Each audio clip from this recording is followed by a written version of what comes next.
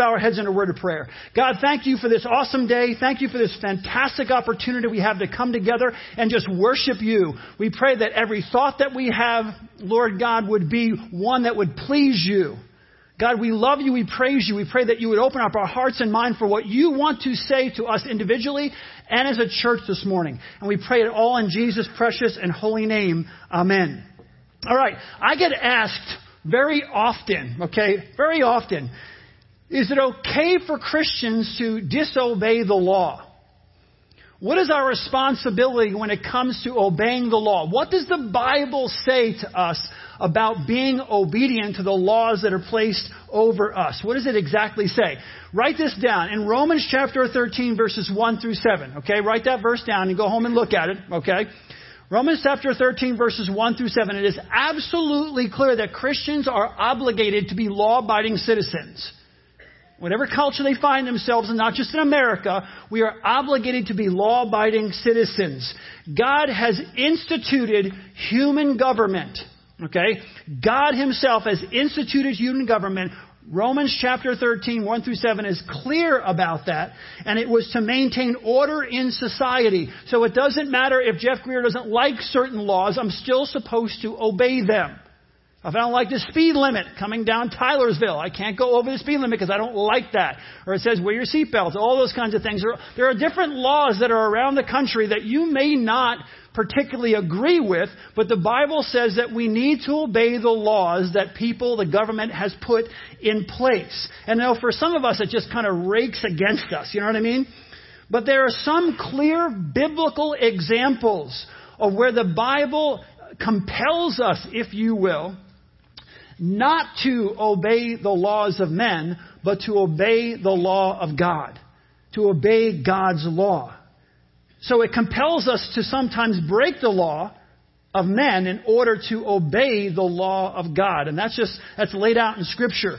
Now, the Bible also doesn't say that we are not allowed to protest when there are laws written that harm other people. If we feel there's a law in place that is harming someone else, we are obligated, to do everything in our power, biblically, to try to change that law, to have that law changed.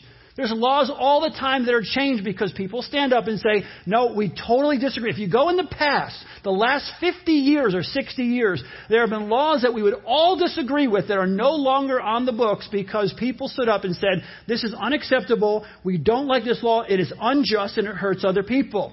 See, the key to all of this, though, when it comes from the Bible's perspective, the key to how to respond to people in authority has to do with our attitude. It's the attitude of our hearts and then how we live that out in our lives. How you and I express that in our lives. The recent riots in Berkeley and around the cities around the United States is not what the Bible had in mind what I just discussed with you. It's not what the Bible had in mind. Beating other people unconscious, spraying people with pepper spray, setting someone's hair on fire, being verbally abusive, destroying another person's property because you don't like what they say is not biblical. So behaving in such a way that harms other people who say things that you don't like, that is not biblical. We're supposed to handle ourselves in a biblical way.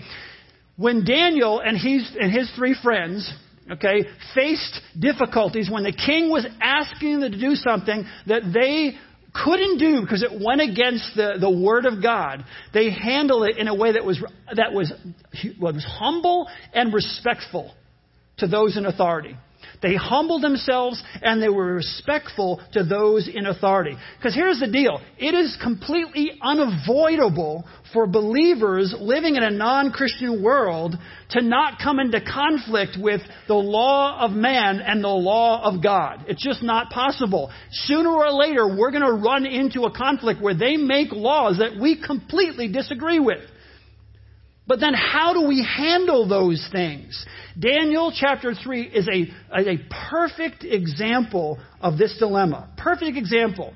In Daniel chapter 3, it's a good case study of how we're supposed to handle ourselves when we find ourselves in those places, in those positions. Because like I said, we are going to find ourselves. We find ourselves now, in many cases, in that position.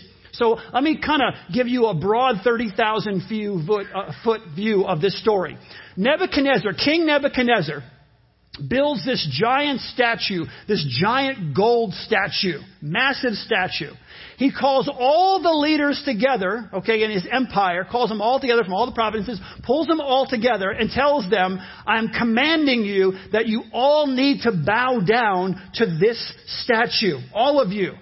So the Bible says when the instrument starts to play, all the instruments start to play, everybody in unison has to bow down to this giant golden statue. So the music starts to play. They're standing before the idol. Everyone is bowing down except for 3 Jewish teenagers, Shadrach, Meshach, and Abednego. They are not bowing down. When the king heard about their disobedience, he was enraged. He was furious, but he gives them a second chance because he kind of liked these guys. So he gives them a second chance. In their second chance, they basically say, we're not going to bow down. They refuse to bow down to this giant statue, and he becomes enraged once again, and he throws them into the fiery furnace. God miraculously protects them from the flames. Miraculously protects them. Nebuchadnezzar sees this and he's like, holy mackerel. He's awed by this. He basically calls them out of the furnace. He commends them for standing up for their faith, and then he promotes them. He gives them a promotion in Babylon. This is an amazing story that really, really helps us. It helps us when it comes to the question about how we obey the authority that's placed above us.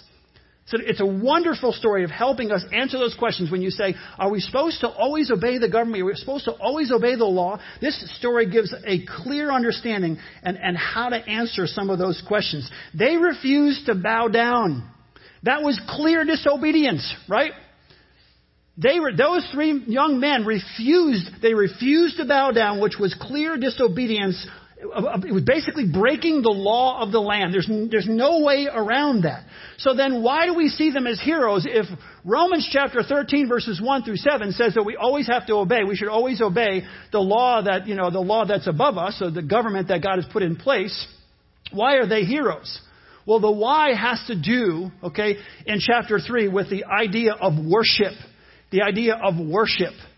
This had to do, chapter 3, 11 different times in chapter 3, worship is mentioned. To bow down to an idol, to bow is an act of worship. These young men understood what that meant, to bow down to an idol. This brings up the whole idea again of conviction. The idea of conviction. Remember we talked about conviction. They would not bow down to this idol because of their conviction. They were willing to break the law. They were willing to break the law that was put in place. They were willing to risk their lives because of their convictions. Their strong faith would not allow them to bow down. It was as simple as that. Their faith in God, what they knew about God, what God called and commanded them to do, would not allow them. This wasn't a gray area in their lives. There was no misunderstanding. Their faith would not allow Shadrach, Meshach, and Abednego to bow down. The statue of gold, now we can move forward. The statue of gold is kind of related to Nebuchadnezzar, because you remember from last week when Kevin talked about this, Nebuchadnezzar was the head of gold in the dream. He had a dream, and Daniel interpreted his dream, and it was a prophecy, and Nebuchadnezzar was the head of gold. So now there's just a little bit of speculation, A little bit of speculation. The king may have been trying to alter the prophecy. Now, Daniel gives the prophecy. Nebuchadnezzar understands the prophecy. And he may have been trying to alter the prophecy by unifying the empire. Because he knows the first empire and the second empire and the third empire. And Nebuchadnezzar may have been thinking, how do I alter this? Maybe I can unify my empire. The goal was to forestall the inevitable defeat. His inevitable defeat. his kingdom's inevitable defeat by unifying or bringing all the leaders together in this one incredible grand religious gesture. I'm going to bring everyone from all over the empire together. We're all going to stand before this giant golden statue, and see, that'll unify us all. We'll all get all worked up and emotional, and we'll bow down to this one giant. This could bring us all together, and it may forestall what is to come. He might have been thinking that. So every leader in the empire, is called on to be there at that time. Every single one. And be present that particular day. We are talking about, think about this, we're talking about tens of thousands of people. Tens of thousands of people. Okay? I want you to close your eyes. Now, you have to picture this in your mind. Get this picture in your mind. Okay? There are thousands of people, now tens of thousands of people standing in a huge crowd. So they're all standing there. And then the band begins to play. So you got the statue, put it in your mind. The statue's in your mind, this huge statue, right? And then tens of thousands of people are crowded around the statue. They're all kind of standing in front, and they're all ready. And then the band begins to play, and everyone bows down to the statue when the band begins to play, because otherwise you get thrown in the fiery furnace. Everyone bows down except Hananiah, Mishael, and Azariah, or Shadrach, Meshach, and Abednego. So they're all there. Everyone bows down, and the three of them are standing. Okay, open your eyes. Got that picture in your eyes? Got that picture in your mind? Can you imagine? The thousands and tens of thousands of people? Everyone bows, and there are the three of you. There's you and your two friends standing, because you couldn't bow, and you're standing there. When I was a youth pastor, Chris Toller was my junior high youth pastor, and he told me a story one time that he went to a healing service, and it was like, someone invited him, and there was like 50,000 people in this giant stadium. And the guy who was doing the healing, I won't mention any names or whatever, but he was, touching this person, touching that person. He was just touching everybody. Everybody's falling down, right? They're all falling down and everything. And so I guess he couldn't get to everybody. So at one point he was just like, he is such an incredible healer. He was going to heal the masses just by throwing out a healing, right? So let's just break you up into sections. You're all in these different sections. So first I come over and you're all standing up, and I throw out a healing and you all fall down. And then I throw out a healing here and you all fall down. And then I come over here and throw out a healing and you all fall down. And Chris was standing kind of right in the middle of this one huge section. Because no one really taught Chris what to do. So he goes, hey, throw it out. He throws out the blessing, and everyone just falls down, and Chris is just standing there. He's all by himself, just standing there, looking around. And he was the only one left standing. Can you imagine? In his situation, he could care less. Okay. No one was throwing him in a fiery furnace because he didn't fall down. But in their situation, tens of thousands of people standing before this huge golden idol, this huge golden statue, and they all fall face down except these three young teenagers, Shadrach, Meshach, and Abednego. Listen, they weren't running away. They didn't run away. Okay? They weren't protesting. They weren't making speeches. Right? They weren't being disrespectful. They weren't being violent. They weren't destroying anybody's property. They just wouldn't bow. They would not bow. They knew God's word, and they were not going to bow. Question, what would you have done? Relate this to your own life, because you deal with these things all the time on a different level, but you deal with them. What would you have done? Would you go along to get along? Right? 10,000 people, let's, just go along to get along. I guarantee, I know this for a fact, all the rest of the young Jewish, they bowed down, right? The other mass-loaded kids that came from that area, they bowed. Everybody's bowing down. What would you have done? Would you I would bow my head, but not my heart. Right? That's what you say. I would bow down my head, but I wouldn't bow down my heart. I would kind of hold my ground internally. Externally, I'm down, but internally, I'm standing. What would you do? How would you handle that? Here's the thing.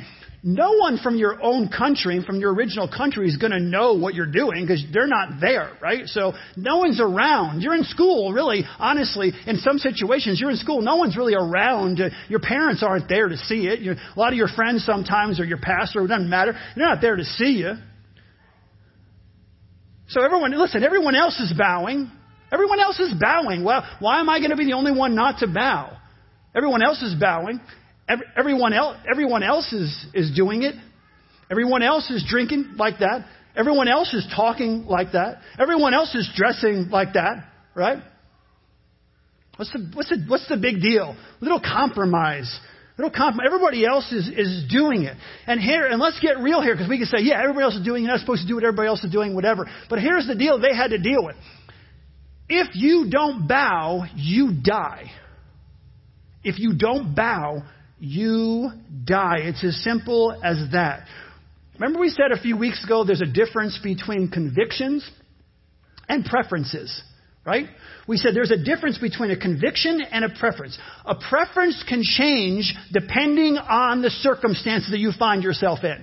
A preference may change because of intense peer pressure. A preference may change because your life is on the line. Your job is on the line. Something's on the line. Your preference will change. In a conviction, convictions will not change because a conviction is built upon the Word of God. Very clearly it says you should not steal, so you're not going to steal from your company. You're not going to do something the Word of God clearly tells you not to do. A conviction will not change because it has its foundation on the Word of God. I think we need to be honest, honestly, this morning. Me, you, all of us need to be honest. If you bow to peer pressure now, if you bow to social pressure now with different issues now, if you bow with the masses now, depending on the circumstances, you would have bowed then. You wouldn't be one of the three, right? You would have bowed. Because if you're bowing now, if you bow down to pressure now, and you bow down to the social pressure now, and you're bowing down with the masses now, you can't go and say, well, if I was in that situation, that's totally different. I would not bow down. You would bow. You may feel bad about it. You may feel guilty about it. But in reality, you'd bow. Okay, so let's keep going. Some astrologers saw, I don't know what they were doing, peeking up, must have been obviously looking, but they looked and they saw that Shadrach, Meshach, and Abednego weren't bowing down. So they run back like sissies, right? And they go and tell the king, right? Oh, let's tell on them. They were waiting for it. And so they run back and tell the king that these three guys did not bow down. You specifically told everyone that we should all bow down. These three guys did not bow down. They were accused of three things. First, they were accused of not bowing down and worshiping the idol that Nebuchadnezzar set up. Guilty as charged. Second, they were accused of not serving the gods of Babylon. Guilty as charged. Totally guilty as charged. Then they also said that Shadrach, Meshach, and Abednego were disrespecting the king. They went to the king, obviously to get his emotions going. Then they said that they were disrespecting the king. Not guilty. Not guilty. They were not being disrespectful. They were not being arrogant and disrespectful. They were saying, we cannot do what you're asking us to do. I'm sorry, government of whatever country that we happen to live in. If you're asking me to do something that goes against the Word of God, I respectfully decline to do that. I respect your position of authority, but I cannot do what you're asking me to do. I'm not being disrespectful because you may ask me to do something that I cannot do according to my convictions. It's not disrespectful to the teacher. It's not disrespectful to the policeman. It's not disrespectful to the president or the king. I'm not being disrespectful. I just cannot do what you're asking me to do. He's not guilty.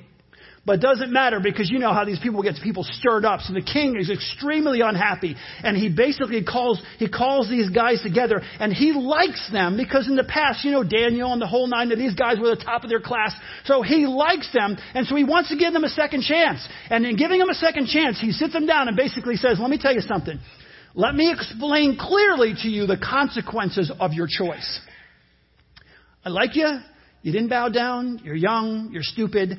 Let me now explain the consequences of not bowing down. Let me clearly help you understand the consequences of not going along with us in our group in school. You're going to be shunned. We're going to not hang out with you anymore. You're going to pay a heavy, deep price. If you're at work and you're supposed to, let me explain to you. They don't say this way, but this is exactly what people act out for you. If you don't behave in such a way, you will not advance in our company. Let me explain to you, Shadrach, Meshach, and Abednego, the consequences, the clear consequences of your choices. And then he ends his statement in verse 15 with this. He says, then what God will be able to rescue you from my hand? He's back to the competition of the gods, right? Whose God is, what God is going to be able to rescue you from a fiery furnace? If I throw you in this furnace, there's no one who's going to help you.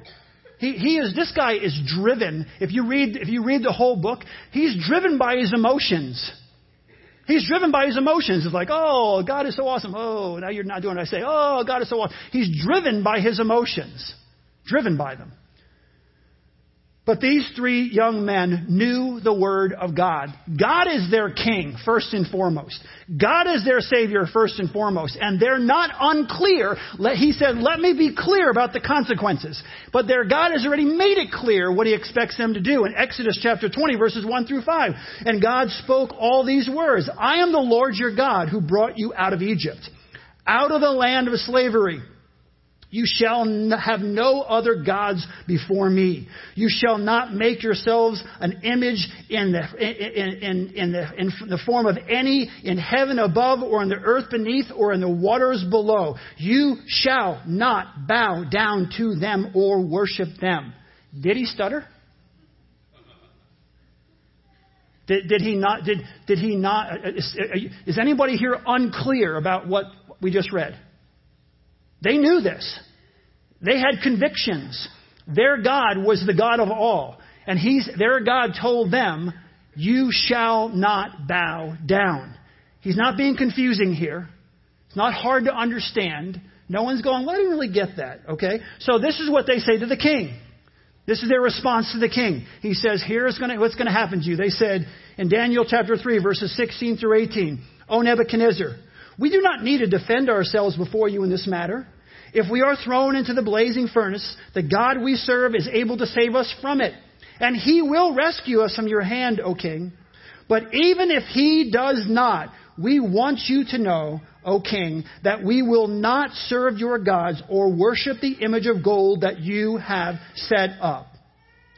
We all know the end of the story, so he throws them into the fiery furnace, right? And God rescues them out of the fiery furnace, and it's really cool, and amen, let's bow our heads. That's the end of the story, right?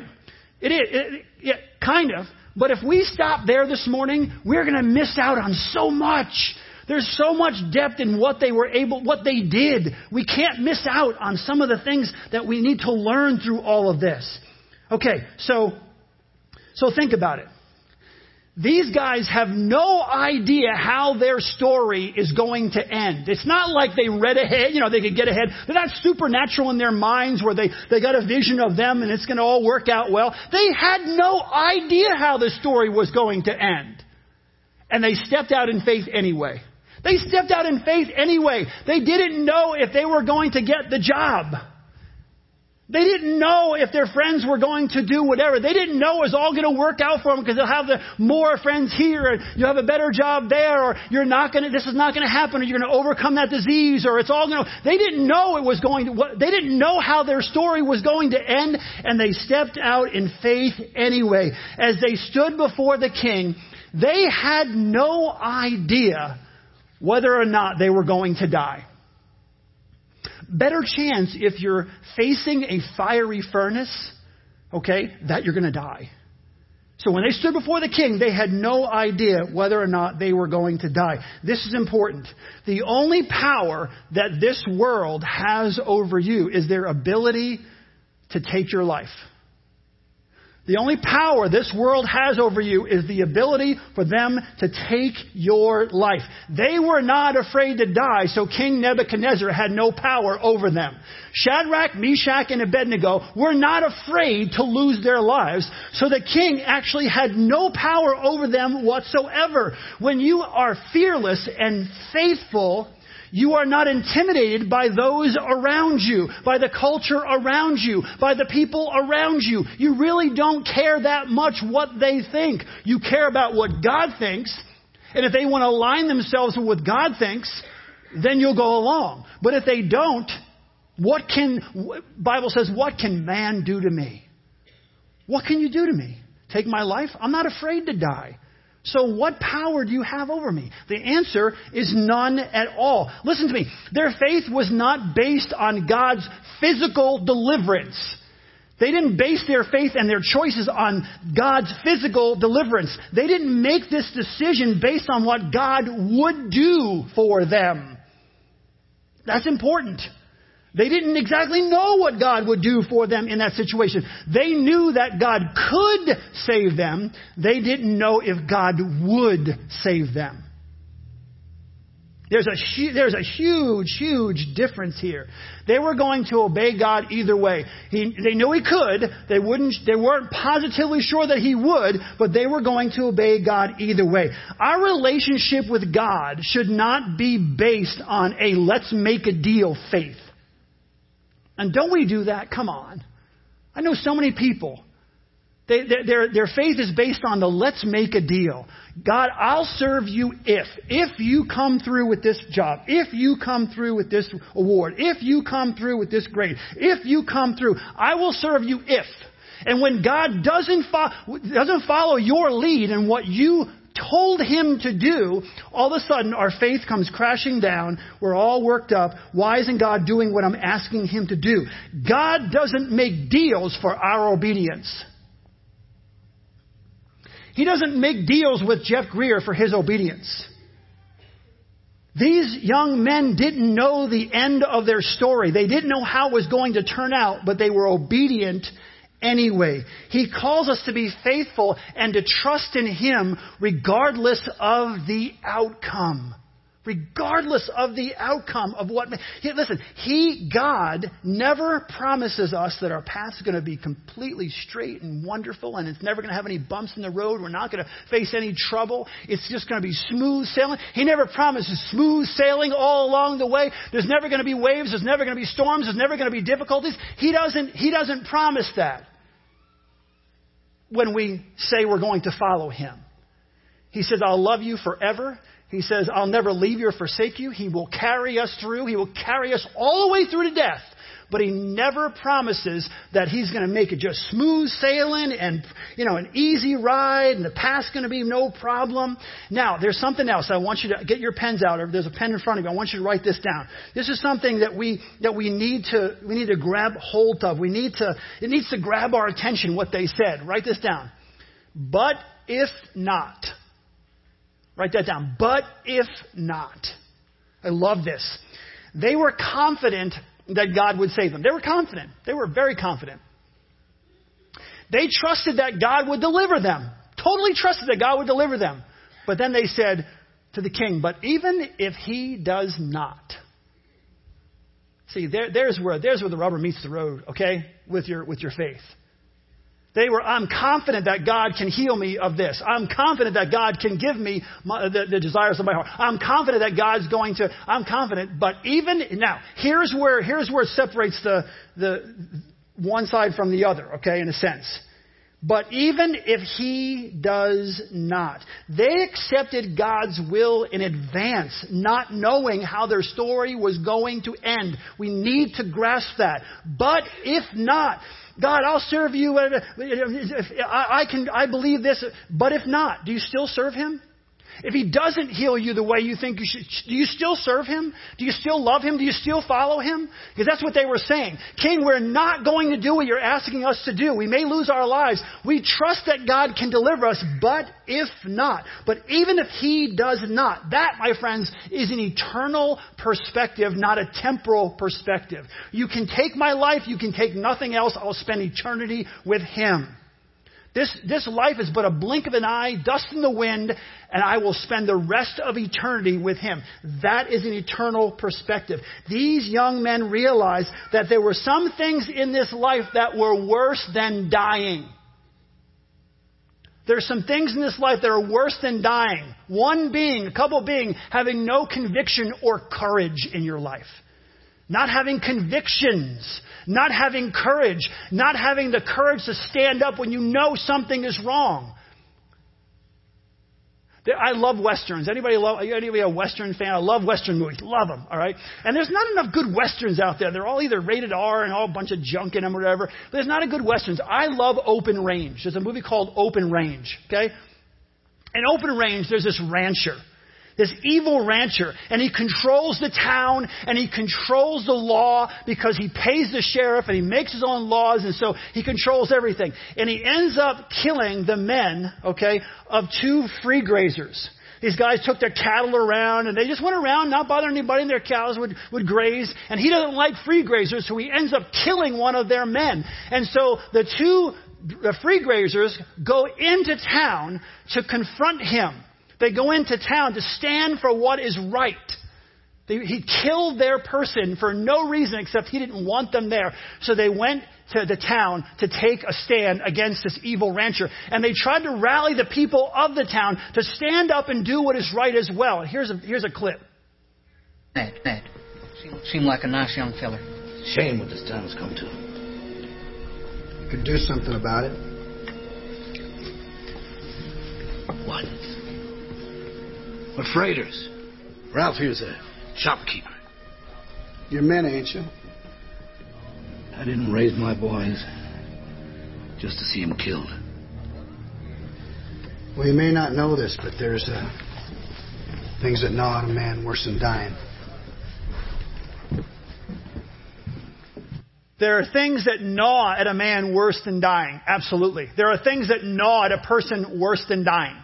Laying on your deathbed when you were an old woman or an old man and saying, I should have, I could if I would have, if I would have, should have, could have. Laying on your deathbed, knowing in your heart you didn't stand up for what you knew to be right. Knowing in your heart that you didn't have convictions and you didn't stand for God at school or at work or at home or in the world or against whatever the case may be. Knowing in your heart that you didn't stand. That can gnaw at a person worse than death. Shadrach, Meshach, and Abednego were willing to give their lives for what they knew to be right. And that's why we still talk about them in 2017. I don't even know the names of everybody else, the tens of thousands of people that bow down. But that's why you and I hold them up as heroes, hold them up as examples of how we're supposed to live our lives, because they were willing to give their lives for what they knew to be right. They were willing to give their lives for their convictions. And the rest of this chapter tells us what happened to them because they defied the king's orders. I'm going to read it to you. Daniel chapter 3, verses 19 through 30. Then Nebuchadnezzar was furious with Shadrach, Meshach, and Abednego, and his attitude toward them changed. He ordered the fiery furnace 7 times hotter than usual and commanded some of his strongest soldiers in his army to tie up Shadrach, Meshach, and Abednego and throw them into the blazing furnace. So these men, wearing their robes and trousers and turbans and other clothes, were bound and thrown into the blazing furnace. The king's command was so urgent and the furnace so hot that the flames of the fire killed the soldiers who took up Shadrach, Meshach, and Abednego. And these 3 men, firmly tied, fell into the blazing fire. Then King Nebuchadnezzar leaped to his feet in amazement. And he asked his advisors, weren't there 3 men that we tied up and threw into the fire? They replied, certainly, Your Majesty. He said, look, I see 4 men walking around in the fire, unbound and unharmed. And the 4th looks, and don't let this go by you, okay? The 4th looks like a son of the gods. I'm going to talk about prophecy there, okay?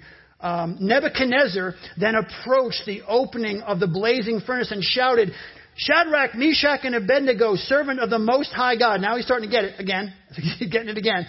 come out, come here. So Shadrach, Meshach, and Abednego came out of the fire, and the satraps and the prefects and the governors and the royal advisors crowded around them.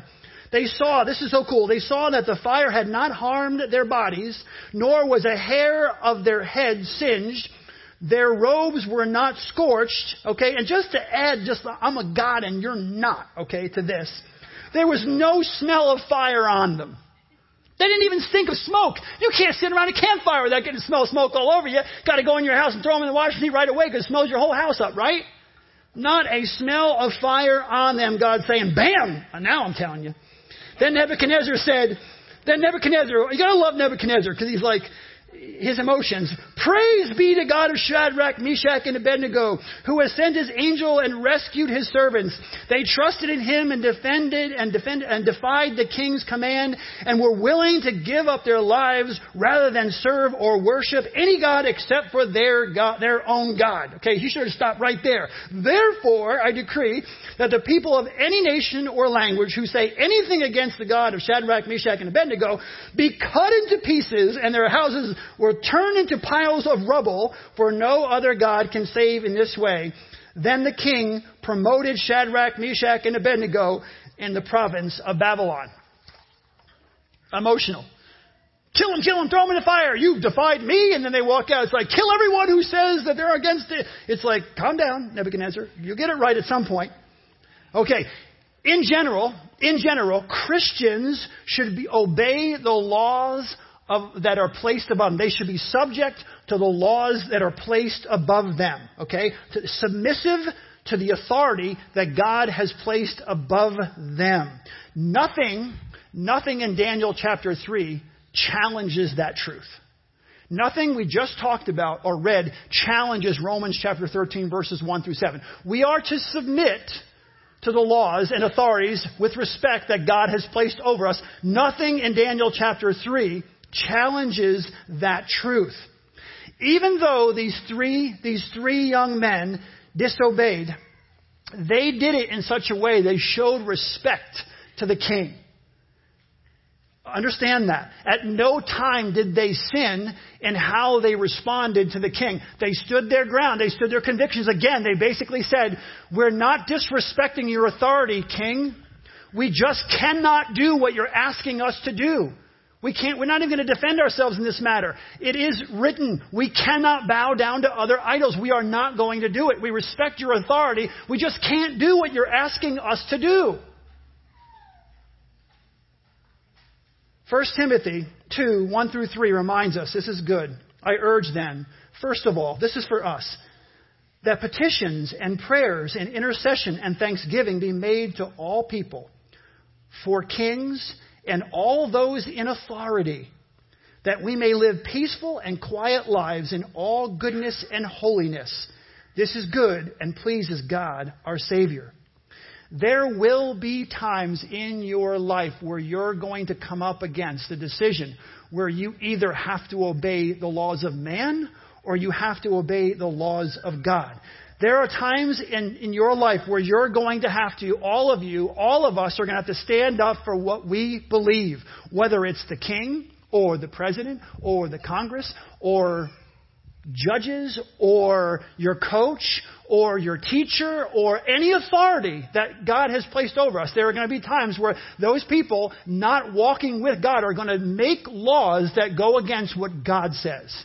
They're going to make that decision on their own and make laws that go against what God says. And you are going to have to stand with respect for what you believe.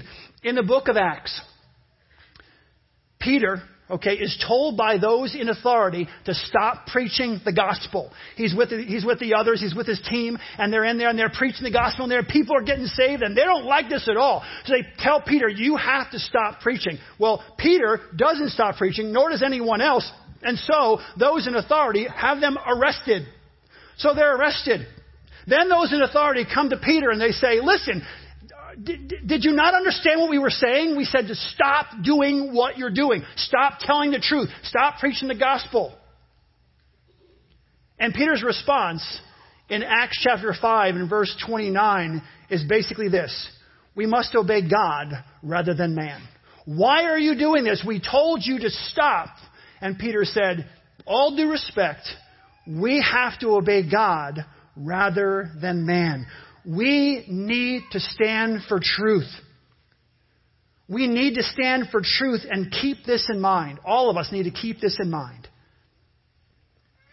Sometimes God is going to save us from the fire. And sometimes God is going to save us through the fire. It's not going to be easy. Sometimes He'll save you from the fire. You won't have to face the consequences. Sometimes He'll save you through the fire. Regardless, of how our story ends, regardless of how my story ends, I decide now. I bow my knee to one God. I bow my head to one God. I do not bow to any other gods or any other authority that comes in conflict with my responsibility before God. But I can do that. I can do that with respect, with humility to those that God has placed above me. Bow your heads with me. Father God, in situations like Shadrach, Meshach, and Abednego are facing, it's really difficult for us. It's really, really hard for us, Lord, to make those decisions. Because our souls are breaking in some ways. We don't know what to do. We don't know how to handle it.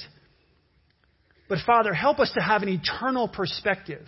When we have to stand up in school, when we have to stand up at work, when we have to stand up at home, when we need to stand up against a society or a government, we have to stand up against whatever authority is placed above us, and we have to stand up for you in those situations, Lord. Be with us, we pray. Touch our hearts in a profound way. Let us have the courage to say, regardless of the circumstances I face, regardless of what the outcome may be, it is well with my soul. Amen.